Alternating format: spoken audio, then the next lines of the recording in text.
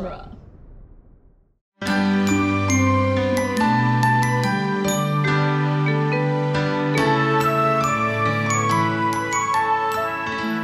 Welcome to Disney Animation Minute Essentials, where we are rowing through Disney's The Little Mermaid 1 minute at a time. I'm Andrew Dorowski. I'm Kestra Dorowski. Today we are joined by John, my brother, John Dorowski, pop culture, former guest, right? Regular guest on the Protagonist podcast, and pop culture enthusiast is not strong enough a word. Expert fits the category more, right? Significant expertise in pop culture. In certain fields of popular culture. Yes, not all pop culture, but some of the most popular of culture.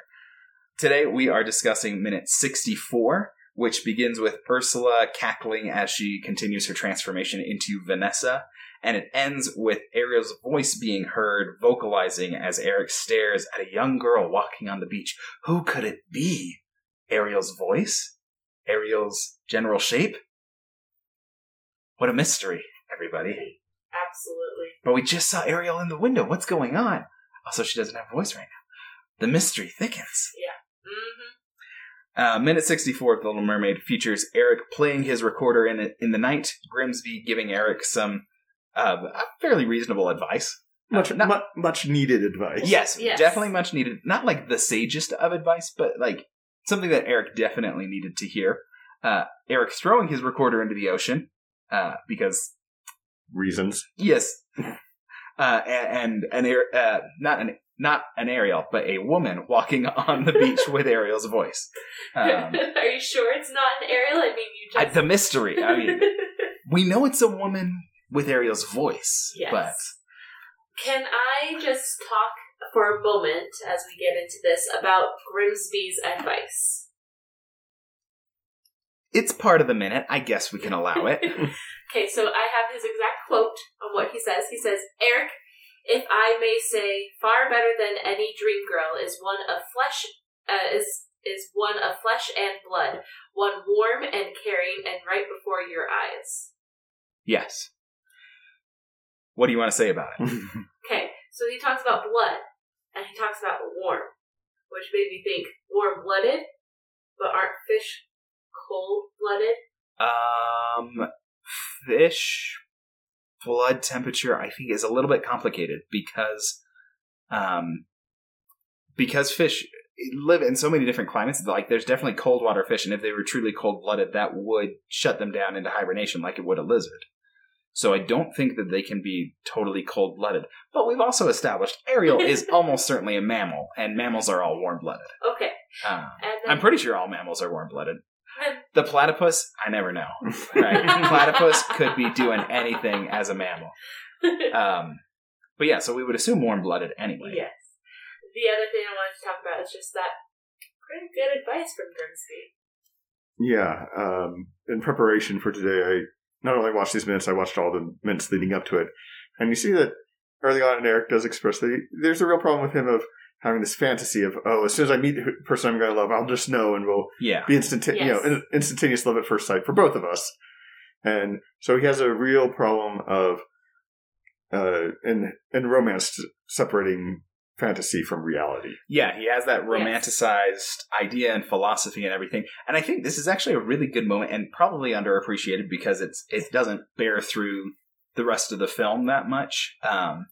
Of Eric like having a nice maturity of saying like, yeah, like he's definitely saying, yeah, that's correct. I really should like not focus on the fantasy, and I should ignore the fact that a day ago I was all about I'll just know it right away, and if it's not that, then like it can't possibly be the right relationship. Like, he is accepting that he was wrong. Right. And it's showing that Grimsby like really does care about him, and this is maybe Grimsby's best moment. And he's caring for Eric. He's also showing that he likes Ariel. For some reason, after she blew all the tobacco in his face. Yeah, he likes her despite that. Yeah, he likes her despite that. And I mean, we established earlier in this film, weeks ago at this point, that we're not exactly sure if he was favored, if he favored the Princess of Glowerhaven or not, but he's obviously really pushing for this one too, because he knows that Eric likes her and he likes Ariel and he wants Eric to find a girl. Well, with the Princess of Glowerhaven, I don't know if it was necessary that he actually thought that they would be a good match, but he needs Eric to be married because probably also realizes I'm not going to be around much longer to give advice. I need him to be settled and ready to be king. Yeah, so he definitely has, like I said, I think this might be his best moment and maybe colors all of the previous interactions with Grimsby more positively, right? Yes. This is more encouraging about it. It's like, okay, he's not just trying to push him into getting married. He does care about the quality of that marriage and the quality of the relationship and the quality of person that Eric is spending time with. And he wouldn't be giving this advice, I think, for somebody else, right? Because it wouldn't be this same advice, right?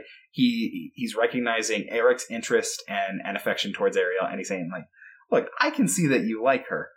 Get out of your own way a little bit and accept that you like this person, right? And don't worry about the fantasy or as he describes it, the dream. Yes. Which, that is solid, mature advice for somebody who's reaching adulthood. Is hey, you've got a lot of dreams or fantasies or romanticized ideas about what your life is going to be like and what your relationships are going to be like. And at some point you need to acknowledge the reality, which can in many cases be better than the dream, if not for no other reason than because it's real, right? Yeah. That's a really relevant thing for somebody to know.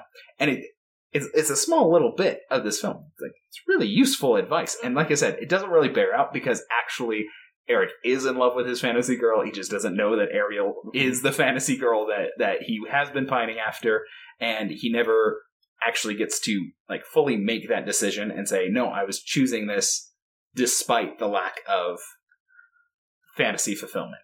I don't know that's totally true because he does make a decision in this moment. Yes. Where he, for some reason, throws away the recorder. I know it's symbolic. Yes. But it's why throw that away? It's a super symbolic gesture. To throw away, I assume it's because he's been playing the tune that he heard her sing. And so that's been his, the thing he's attached to. And he throws it away, which also, it seems to be maybe a solid silver recorder, the way it glints in the moonlight.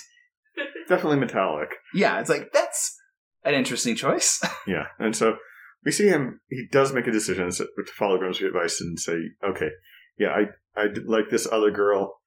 It's not my fantasy, but she's just as good, if not better. Yeah. And then a split second later, he's entranced by this spell. Yeah, it's oh man. So we have right when he makes the decision. Yeah, we have a split second where he's made a decision and then it's taken away from him. Yeah, and then by the time the spell is gone, he also is realizing that Ariel is the one that he was in love with. And it's he never really gets to fulfill this maturation. Yeah. It kind of undercuts it to some degree, which is this moment is not the point of the film. We're giving it a lot of gravitas because it's a good moment. Yeah. Was there anything else that anyone needed to say about the advice? Let's go back to the beginning of this minute, I think.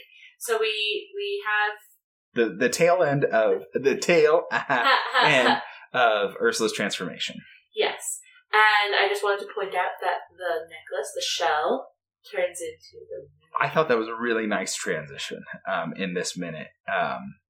Just to have that visual signifier. It's an old school move, but it's a classic for a reason, right? Having some sort of bright object turn into the sun or the moon in the sky. It's a match cut with a dissolve. Yeah. And those are always going to be effective. Yeah, it's a classic. And they do a great job with this. And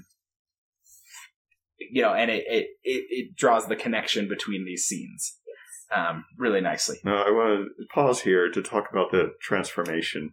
We only get a shadow bit here of what she transforms into, but you can see that it is a complete transformation, reshaping her body, reshaping her structure of her face. Yeah. Hair. And it's not just like Mother Gothel who gets younger. And it's not just like Ariel who just gets legs. Yeah. Right. This is a very different transformation, which I think we mentioned earlier this week when we were talking to Mav. So with this entire reshaping, I want to discuss briefly why she needs to change to this ideal of beauty, this societal standard of beauty to be appealing to the prince. Well, she also needs to be younger to be able to appeal. Yeah, Well, she has magic. She can make him fall in love with her no matter what. Yeah, I assume that it's. I mean, the reasoning for it. I mean, not super clear, but I assume she's to some degree, replicating Ariel's appearance, right? Yes. That's some part of it. It's not complete because she's not doing the exact same hair, and she's going, for brunette, not redhead, and all that sort of stuff. But it seems. I mean, I would assume that she's saying it's like, okay, well, if this is what Eric likes in Ariel, like, I'm going to replicate however many things so that he can reasonably assume that I am the right thing. And probably somehow she knows that Eric saw Ariel because she does replicate the music and the appearance of Ariel. And I think it's probably because Eric has talked about this girl, this dream girl, and he saw her and he knows kind of what she looks like. And even with magic, he probably, because she has the voice and she's singing the song, that somehow she's like, okay, I have to have it be kind of similar.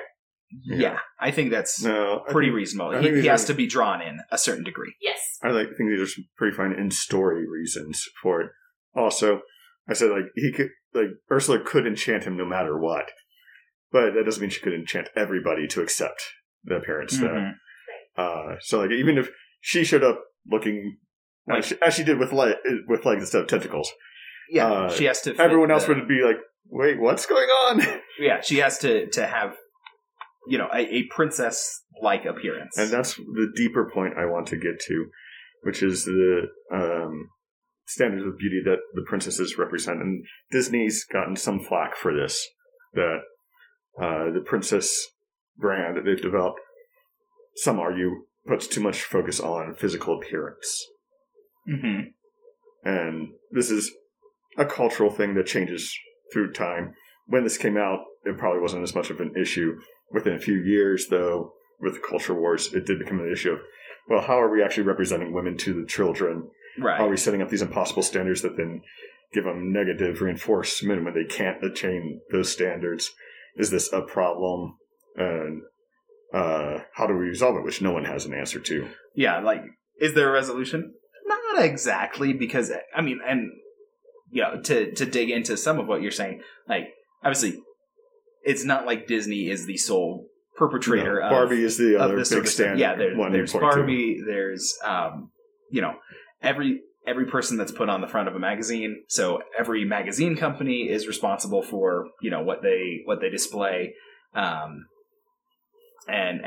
everyone who is involved in generating pop culture, popularity, celebrity, all of those different facets are going to be an element of this, including the Disney princesses. And I think the Disney princesses probably get particular attention because of the focus towards pre-adolescent girls, right? This is really foundational establishment of womanhood. Not just that, but that it's such a big brand that, here's the biggest target we can attack. Right.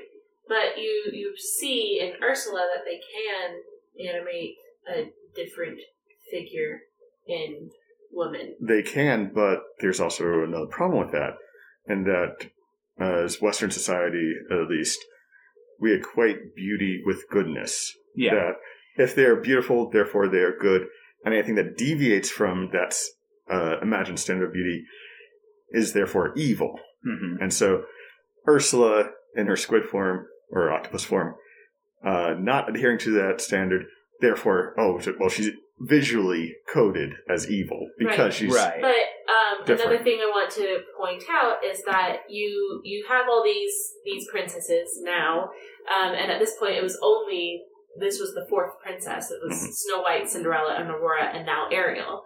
And so at this point of Disney, they had other smaller characters. What? I bet that they hadn't really established it as the the marketing brand that it is now. And so the establishment of that as a brand, I mean, Tinkerbell at some point was... She was a princess until she was becoming bigger thing, and they're like, oh, we should create Disney fairies. Yeah, and they wanted to use her more as iconography for the company, sort of like the song When You Wish Upon a Star became iconography for the company. Mm-hmm. It expands well beyond the film and everything. And so, so for Ariel, I mean, by the time we're dealing with Little Mermaid, really early on in that cultural... even awareness of Disney having that much impact. I mean, they really didn't have that much impact at the time. I mean, they had been making animals, for 20 years as the primary protagonist. And so you don't have that fixation of like, well, this is where people are establishing role models and checkpoints. I'm bringing this up as a discussion of post Little Mermaid, not the moment Little Mermaid. Yeah, and they probably didn't learn any lessons about it. No. Really until the 2000s. They probably didn't really know what they were talking about because it wasn't really an established form of popularity that we have now. And the cultural sensitivity to it really takes place in the 2000s, 2010s. And so I do want to have this discussion be post Little Mermaid, not just about Little Mermaid. But now we're getting into characters, princesses specifically, that are not specifically white. We have Moana. We have, on Disney Junior, we have Elena. And this is part of a conscious branding effort to expand. And they're forming, and we're next year, March of 2021, we're coming out with Raya. And then there's Works. We don't know a lot about it, but there are works of a female, we don't know if it's heroine or princess, but a Latin American, or was it Latin American? I don't remember. I can't remember exactly, but we're really early on in the establishment of what's going to be going on. Lin-Manuel Miranda's working on it, and so... It might be Central America. But... that sounds... I vaguely recall Colombia. Maybe. Yeah, so somewhere in the Latin America so far. region. But with Moana, you don't see this stick thin, very small waist that you see in the earlier princesses. Yeah. And so you see that they are starting to create a little bit more of a difference in the way that they... And I would say, I know that this has been a criticism that got laid into Tangled and Frozen in particular, was like the like face proportions and the body proportions of the female characters compared to the male characters. Like the male characters are a little more proportional, like the size of their eyes compared to the rest of their face, the eyes compared to other parts of their body. That's like a specific category that people say is, eye size and shape and things like that. And Moana is possibly the most human looking human in her film. When you compare, the male characters are the outlandish ones, right? Those shapes for her father and for Maui, it's like, okay, these are caricaturized, versions of the Polynesian male body. And Moana is a fairly standard, realistic human shape and size, larger eyes, but that's an animation default, and it's not as strikingly, unusual in face shape and things like that as you would see with Tangled, where it's like really narrow wrists and elbows, and Moana's like, this is realistic proportionality. And so I think they are learning, and they are trying to incorporate more differences as well as more incorporated and inclusive society in this animation department. Yeah, and some of very conscious now, right? They're much more conscious now, and I feel like it's worth pointing out in the 90s, I mean, without being really intentional and conscious of it, they still did some really great things, right? Jasmine is, a princess who is not white, and she's what, the sixth princess? So she's in, the first wave of Disney princesses, and then you have, like, Mulan, not the same princess figure, right? Yeah. The proportions and things like that. Not following the Ariel and Pocahontas. Pocahontas would be a very tall. We won't talk about the cultural sensitivity of Pocahontas. And the reality of history. If we look at all the white princesses and all the early princesses, you have differences in their heights and in the way that they look. Even though they are skinny, they aren't all the same. I mean, Aurora is very, very different in the way she's structured. And a lot of this goes to animation styles and things like Yes, that, which exactly. fits into era and expectations of beauty and all that. And I would say no worse than the general Hollywood baseline for expectations of beauty and figure, and certainly better in some ways than Hollywood because it didn't force any individual person to have to maintain standards of beauty through manipulation, through pharmaceuticals, through diet, and all these things. Like, there were some people who were just wrung out physically to do this sort of stuff. And so, like, when we have animation, we can say, like, we're drawing a character, yes, they're fitting, X standard of beauty. We've got 12 different princesses, so there's a few different varieties that you can deal with. And it wasn't until recently, within the last 10 years, probably more within the last 5 years, that magazines and ads are now using more different bodies and body sizes, positivity is a recent trend. Yeah, it is a recent trend. And so I think that because of that, Disney is now learning from that as well, or incorporating that into their work. Yes, and I think one of the problems with the argument at all of that the princesses have too much focus on physical beauty is that kind of absolutism of it is that when critics were targeting that, they said, "Oh, the princess brand has this problem. Therefore, the entire brand is problematic." Yeah, it really toxifies the entire... Yeah, so you're not seeing the positivity that, as you've discussed, Disney's actively trying to bring across. Mm-hmm. But that's just looking at the standards of physical beauty. But what other positive messages do the princess brand bring? Yeah, I mean, there's a lot of focus on courage and bravery, kindness. There's a lot of focus on hard work, especially in... Snow White and Cinderella. Yeah, and Tiana. I mean, Tiana is like the paragon of working hard for something that you believe in, right? And so that would be a really, really distinctive one. Finding yourself. Making sure that you're not just this cookie cutter kind of personality. Mm-hmm.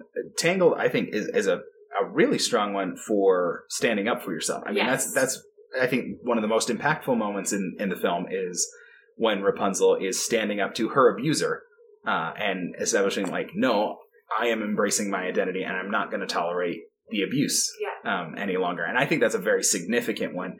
And it's it's a really dark sequence in the film, but it's a really dark topic that affects a lot of people. And having that kind of example where it's like, hey, if somebody's mistreating you, you can stand up to them. Yeah. And so you have features like that. Well, I think with Little Mermaid, we have an example of how important communication is.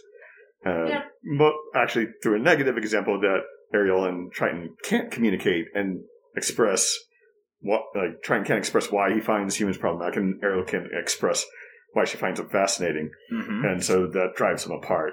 Yeah. So it's a negative example, but it's still an important message. Yeah, and if you're looking for positive messages, you will find them in all of the same sources that you will find negative messages if you're looking for it. So if you want to be looking for places you can identify, oh, these are negative messages that are being sent to young girls, I guarantee you will find them in every single Disney movie, every single it's TV popular show, culture, right? You're going to find in popular culture in general, and you're going to say, okay, well, look at this. They're showing, XYZ. Isn't that terrible? And it's okay, but they're showing a lot of things, right? Each of these movies is containing a lot of ideas, a lot of words, a lot of phrases, a lot of actions by every character. There is not one thing that a person can gain from it. There are many things that many people will gain at different times and all this stuff. And so if you want to observe, like you said, and I appreciate you saying, okay, let's talk about some of the positives. Let's talk about some of the positives. And it took us 10 seconds to find a dozen of them. But with all the negative stuff as well, you can also learn from that and teach your children to learn from that. Like in Little Mermaid, with Ariel and Triton not communicating very well, you realize that as a parent, you do need to communicate. You can't really hide all this. And you need to try and understand. And you need to understand. Understanding your child and letting them talk is really important, Mhm. because otherwise they're going to feel like Ariel, and they're going to feel like you're not listening and you can't listen, and they're going to disobey you and possibly cut you out of their lives and all that. You have to listen and you have to communicate. Yeah, there will always be more resentment from a child who feels like they didn't have their side heard, right? Yes. And so, like, every time you see in movies and TV, every parent who says, I don't want to hear it, here's your punishment, and they just hand it out, and you see the resentment build, and that always makes things worse. And if you look at those same situations and you say, okay, well, like, picture the parent just listening to the child explain their dumb teenage brain philosophy on why this was the decision that had to be made, even though you're like, this was a dumb decision and somebody got hurt and all these kinds of things, and you have these examples. If the teenager gets to explain themselves and the parent says, great, thanks for telling me, you are grounded for 2 weeks. Or the parents say, all right, thank you. Here's why I'm grounding you for 2 weeks. It's like, okay, you Like, need to understand explain that was not a responsible decision to make. Somebody got hurt, and yeah, you're going to be grounded because there's consequences for your actions. Mhm. I'm glad you could explain yourself to me, but even just that small moment of, okay, I'm not going to shut you down. I am going to listen to you explain yourself. And then you are still going to have the exact same consequence, right? Even if it's the exact same. But Hopefully don't just be quiet and have them talk to you. You need to have a conversation with them Mhm. to make them see that you are listening. You're not just being quiet and tuning them out. And like, you're listening and trying to make sure they're listening and understand why they're getting this consequence. Yeah. That's not just, oh, okay, Understanding I've heard why. you. Here's your consequences. Like, okay, now let's talk about why Totally critical yeah, stuff. these consequences from it. Mhm. And I think this is really important because, like I said, when you have this criticism of looking just at the Princess brand with body image, those critics paint the whole brand with that brush and say, oh, if this one problem, that means everything's problematic. But they also assume that everyone is receiving that message the same way. That, oh, I see this problem, therefore everyone's going to see this problem. Yeah, Where- it's, No, that everyone's going to receive a different message from this product, and it's positive, it's negative. You can't. it's say- part of life. Yeah, you can't predict how someone's going to respond to it. Yeah. Now, I want to invert this for a second. We talked a lot about the Princess brand. Why did the princes not receive the same criticism? This is a moment of Eric as a paragon of male beauty, of masculine beauty. You have this great moment of him leaning forward, He's one brooding with one his leg dark up cape. as leaning on that leg, cape billowing behind him. Mhm. This is a moment of him as this ideal of masculine beauty. Why don't the princes get the same criticism? I think a big part of it is that the brand is not like represented over and over Mhm. again. You don't have that constant reiteration of like, okay, here's their presence. And I think part of it is it just culturally the like physical standards for male and female body.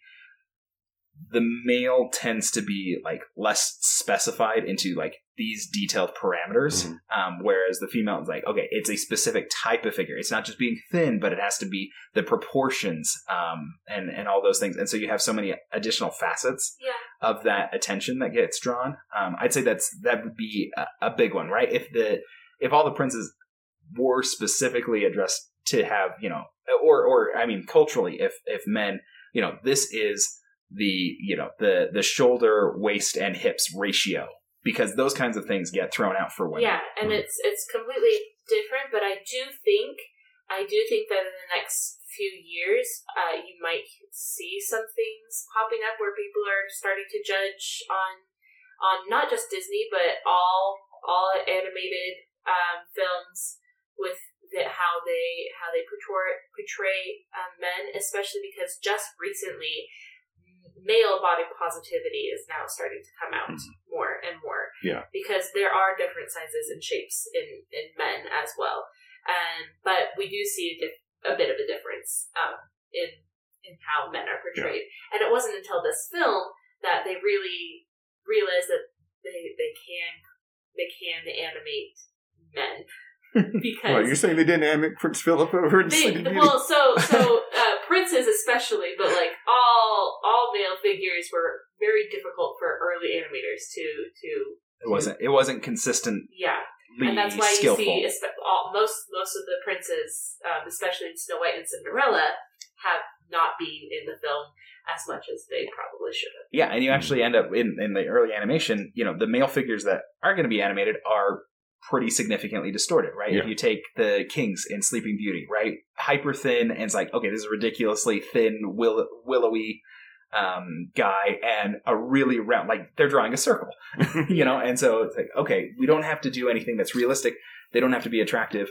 And so you've got things like that coming into play. And also, I think, again, back to like the societal expectations, like, society's much more accepting of more different shapes for men, generally speaking. The cookie cutters for acceptable male figures are going to be more varied than the cookie cutters for quote acceptable. I'm not saying that these are actual like acceptability standards, but expectations for beauty standards, right? You're going to have, a very societally, you can think of reasonable thin male figures that are good, and broad male figures that are good, and tall and stocky, right? And all those kinds of things. And there's not as much focus on, like, nope, this is a really narrow window. And that window is a lot more narrow, or has been a lot more narrow culturally for the female body figure. Yes. Like it is like pretty precise about certain things. Not too tall, not too short, not too thick here or thin there, and all those kinds of things. And like, these are all problematic things. But I think that's why the princes would not get the same type of criticism. And you probably have somewhat greater variety in them. Prince Philip is not as broad-shouldered as you would think of the heroic man, right? Yeah. And then Kristoff is like a pretty big guy, as far as that goes. He's stouter. Well, you brought up earlier with Moana, they are also diversifying the male figure. Yeah. In the films. Yeah. Should we get back to a minute? This was a big drawaway. I just want to talk about the music just a little bit. So we have Eric playing the recorder. It's about to call a flute, but I'm a flautist and I know it's not a flute. And it's not even the same direction. No, it's not. And well, if you want to get into the history of instrument design, we will not talk about that right now.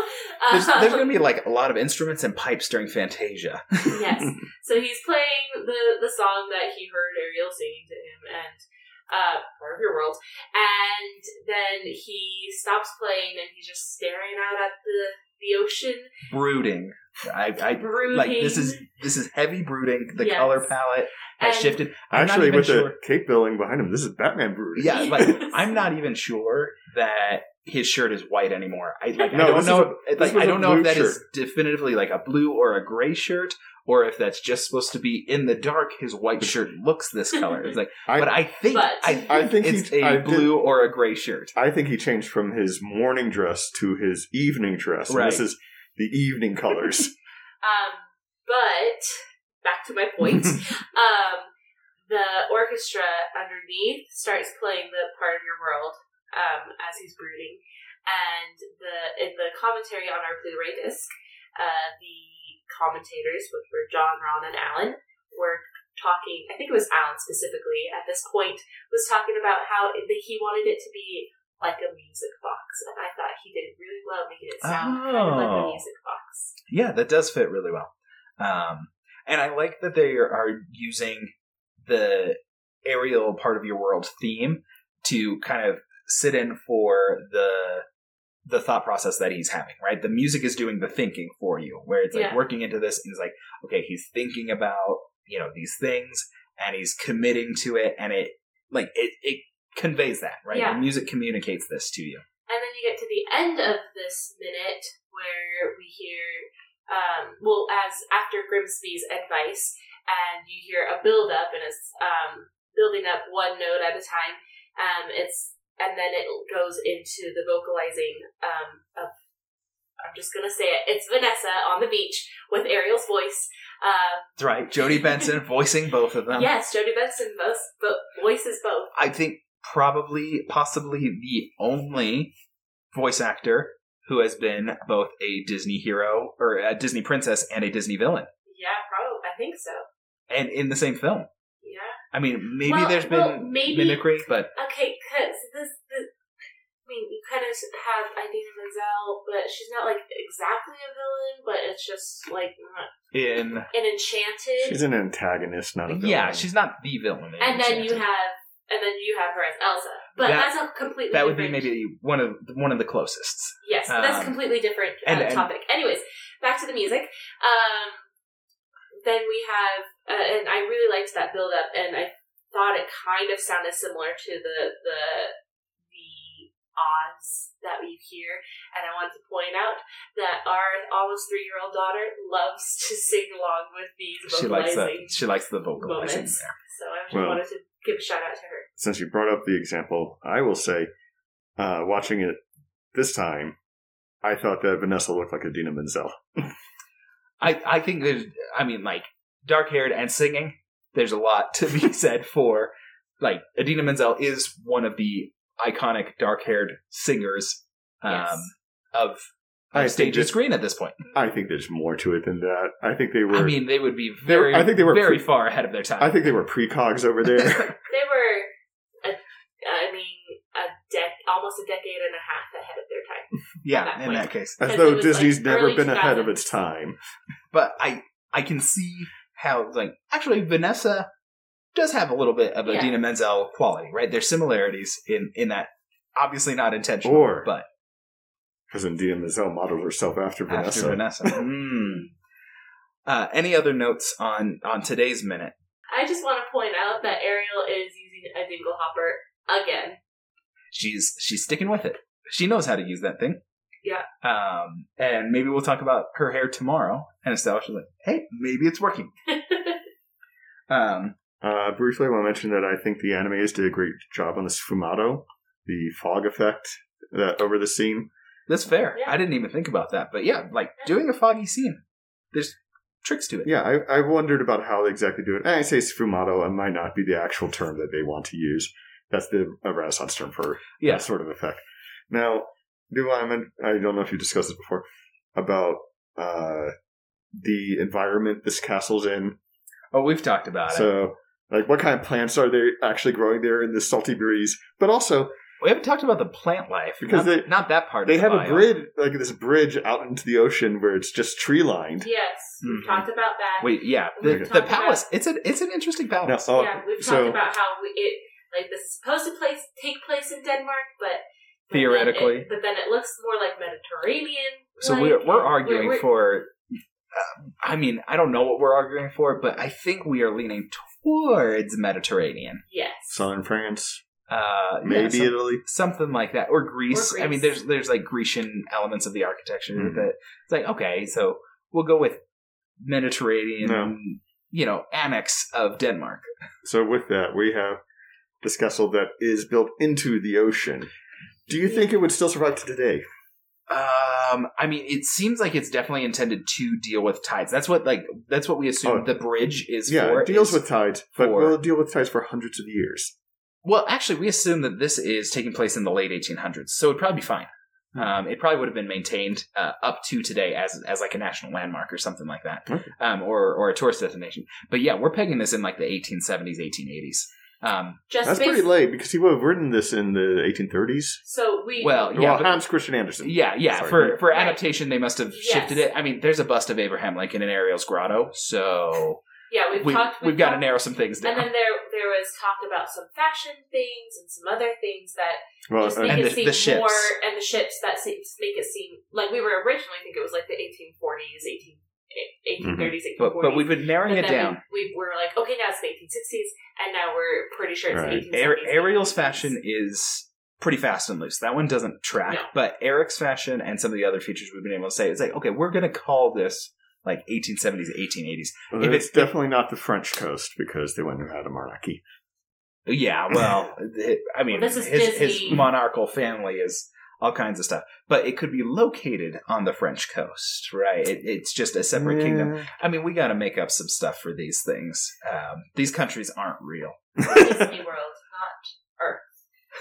So you're saying the French Revolution didn't happen in the Disney World? Not. I mean, I don't know. I don't think they had a France. But maybe No, this is we its have own the Hunchback of Notre Dame. And Notre Dame is definitely French. That is Maybe it's quintessentially in a different French. place. I don't know. But maybe in Disney World, World, Not Walt Disney World. the country of France has a small country on, like a very small country on part of the coast. Yes. Or Disney Italy or Disney Greece or something like that. We can make up extra countries because Arendelle, not a real place, based on certain things. But yeah, Corona, not a real place. All those sorts of things. So we're basing these in distinctive areas, but not Louisiana, not a real place. clearly not. How could it be? It was so magical. All right, we're good. That's all we have for you today, listeners. We're part of Dueling Genre, and you can find us and many other podcasts at duelinggenre.com. And there you can also find a link to a Patreon page where you can support all the Dueling Genre productions. We're on Twitter and Instagram at DisMinute, on email as DisneyAnimationMinute@gmail.com, and on Facebook at the Disney Animation Minute Secret Essential Listener Society or Damsels Group. John, is there any particular place that you want to direct our listeners to? You can sometimes hear me on the Protagonist podcast on Fox Podcast. That's true. Yeah, both good podcasts. I've been on them, and we've had guests from them. I mean, Mav from Fox Podcast was our guest earlier this week, so we are hitting that territory. Until next time, listeners, thank you for making us part of your world.